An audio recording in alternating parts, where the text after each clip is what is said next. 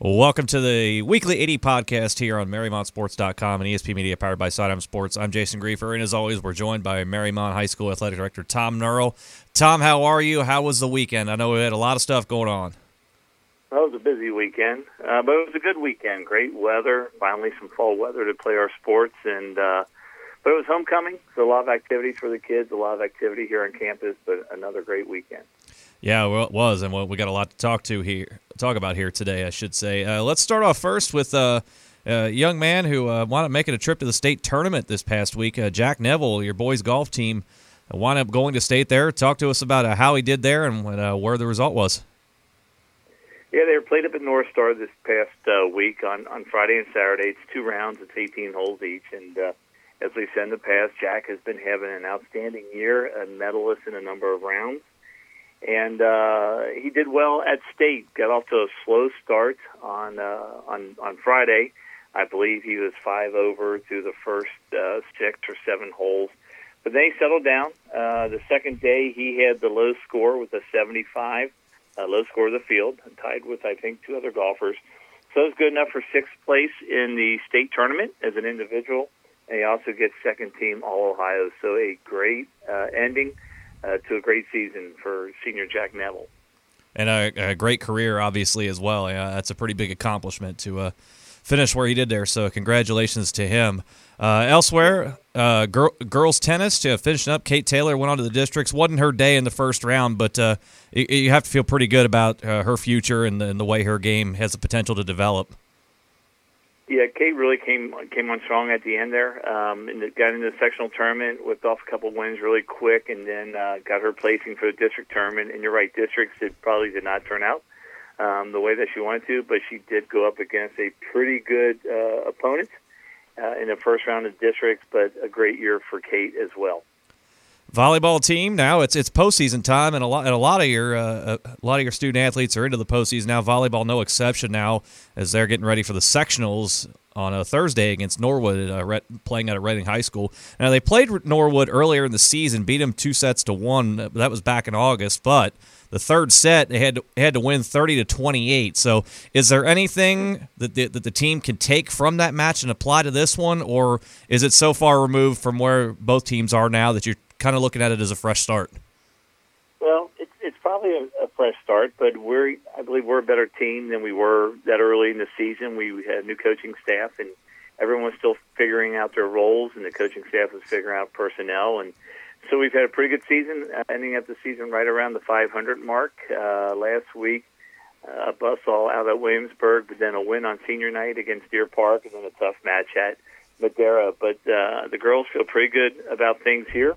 If they can get past Norwood on Thursday at 5 o'clock at Reading, then they'll face Claremont Northeastern, which is another team that they beat early on in the season. So a favorable draw for our girls, and we're really looking forward to getting the tournament started for them to see if they can make some noise here in the sectional tournament.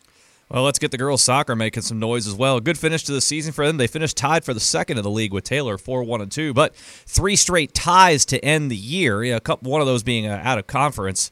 And so an interesting way to finish the season, no less. We all know what the saying is about ties and how everybody feels about those. But you have that. I think it's a little bit different in soccer. Yeah, point's a point. That's true. But now they've got to move on. And they're seeded second in the sectionals. They host the winner of Felicity Franklin of Williamsburg on Thursday night. And obviously we can't have any more ties here. So what's the mood around the team knowing that they've been able to draw ties the last 3 outings? We know that's a pretty formidable schedule the last week of the season. Last week of the season is kind of like the beginning of the season for us, and just a very strong schedule going into last week. You had Alter on Monday, one of the top teams in the state coming down here on Monday to start that week. On Thursday, of course, we had Madera, a 0-0 tie. There was a lot on the line with that Madera game because Indian Hill was playing Wyoming, and if Wyoming would have won or tied, that would put us in a position with a win to move up in the standings, maybe get a share of the league title. And it was Madera senior night, so it was a very good atmosphere up there. But again, it was a tie, a lot of shots on goal. Their keeper had an outstanding night that night, so it was a 0-0 tie. And then up at Baden on Saturday, again, another good GGCL team. to finish up the season. So the girls and the coaching staff feel really good about their draw. As you said, they have the winner of the Felicity Franklin-Williamsburg game. Williamsburg's having an outstanding season, so we will probably face them. But that's Thursday at 7 o'clock. The girls are going to be ready to go. They know it's a second season. They want to make a statement here. On the other side, the boys finished in third in the CHL, but a really good season overall, 11-3-2. Split week last week, falling to Madeira 2-0, and then beating Baden this Saturday 4-1. So a good bounce back there for the boys. Now they're into the sectionals as well. They're going to host the winner of either Claremont Northeastern, Purcell Marion on Saturday night. Took on both those teams last year in the postseason and beat them both handily. So do they take anything from that? I know you've got a lot of carryover from with your student athletes from a year ago. Can they take anything from that, or again, is it just basically a fresh new opponent? I think it's a fresh new opponent. They know it's like we said with the girls, it's a new season now. Everything we did in the regular season to put us to this spot. But the boys have been playing well. Evan Wertenberger has been very good for the goal for us in there. Kyle Kroll, Luke Brothers, of course, on the field, doing a great job for us out there. But we just need to finish a lot of goals. That was a problem on Tuesday night against Madeira. We just did not finish a lot of balls.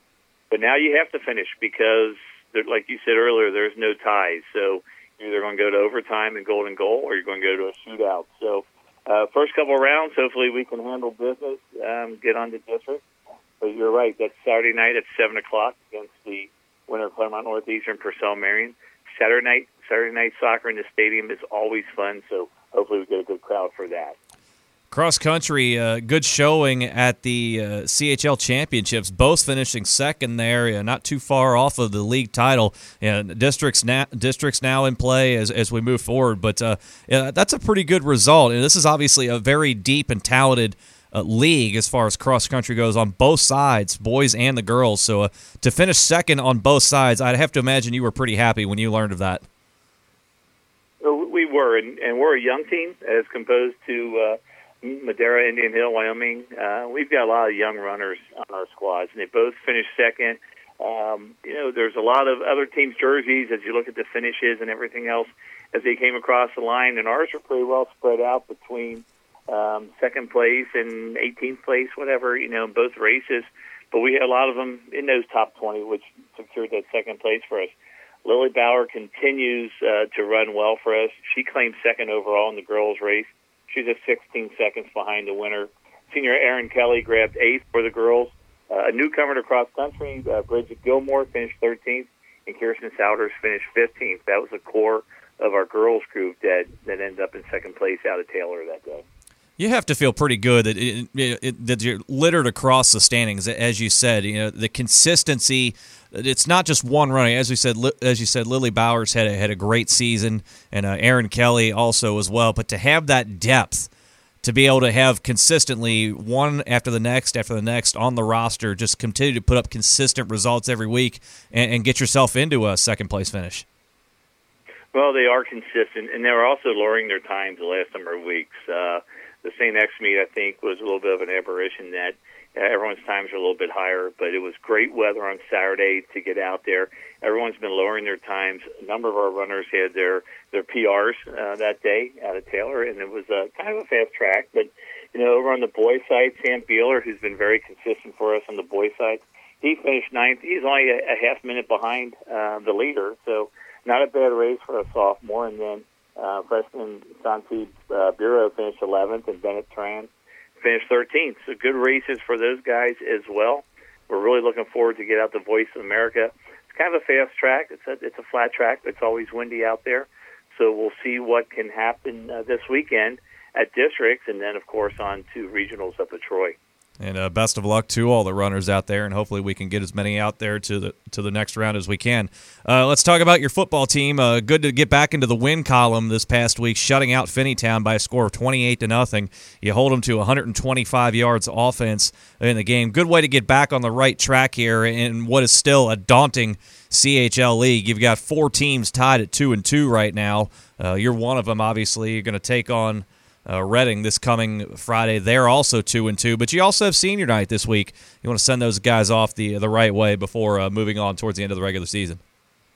Yeah, we're hoping for a big crowd. It's a day off of school as we wrap up the end of the academic quarter this week, but we'll honor our seniors of all of our fall sports out in Kusel Stadium before the game. And like you said, there's a big old nod at 2-2 in the CHL. Reading has started slow. It's been playing better here as of late, so we have to keep our focus with that. It was good to get the win last Friday after two tough losses against two large opponents, two big opponents, two physical opponents against Wyoming and Indian Hill the previous weeks. But boys came through. We got a 28-0 win. We did take a couple of injuries there with Jack Borgerding and Jeb Lindell, so hopefully they can heal up and hurry back. We also want to send our thoughts out to the Finneytown quarterback, Drew Finch, who broke his leg in that game. I know we sent some visitors over to see him on Sunday, but just a tough break for him, and we wish him a speedy recovery, although I think he's got a little bit of work ahead of him, and just hope everything goes well for him. Yeah, absolutely, and a tough situation there, but that's a classy move for some of your athletes and people to want to go check on him and make sure that he's okay. So that's definitely good to see. But as you said, you got against Reading this coming Friday, and as we said, it's a 4-way tie at 2-2 in the league. And Reading, you two are two of those teams, along with Deer Park and Madeira. Do you look at this game as a must-win, being the home finale, and also trying to make a push late in the regular season? They're all must-wins now. Our secondary goal outside of win the league and get in the city top 10 every year, one of our goals is to make the playoffs, and we are a bubble team on number 10 right now. We've got to win out. We've got Reading, Deer Park, and Madeira. All three are playing better football, and, of course, a big rivalry game that Week 10 against Madeira. Those are going to be must-wins. We need the points, not only the first-level points, the second-level points, to reach our goal to get to the playoffs, and I don't know if we can stub our toe and still get in. As we are right now, we're a bubble team. We're on number 10. Someone's going to drop down. Someone's going to move up. We'd like to secure things with 3 wins and work our way into the playoffs. Before I let you go here, Tom, obviously we're touching on a lot of teams into the postseason now, just beginning their postseason. How is it for you trying to keep tabs on every team, making sure they're where they need to be? Does the intensity, does the energy pick up even more, not only for the student athletes and the coaches, but for you yourself as you're getting into the postseason? I don't know if you'd say the intensity picks up, but it is.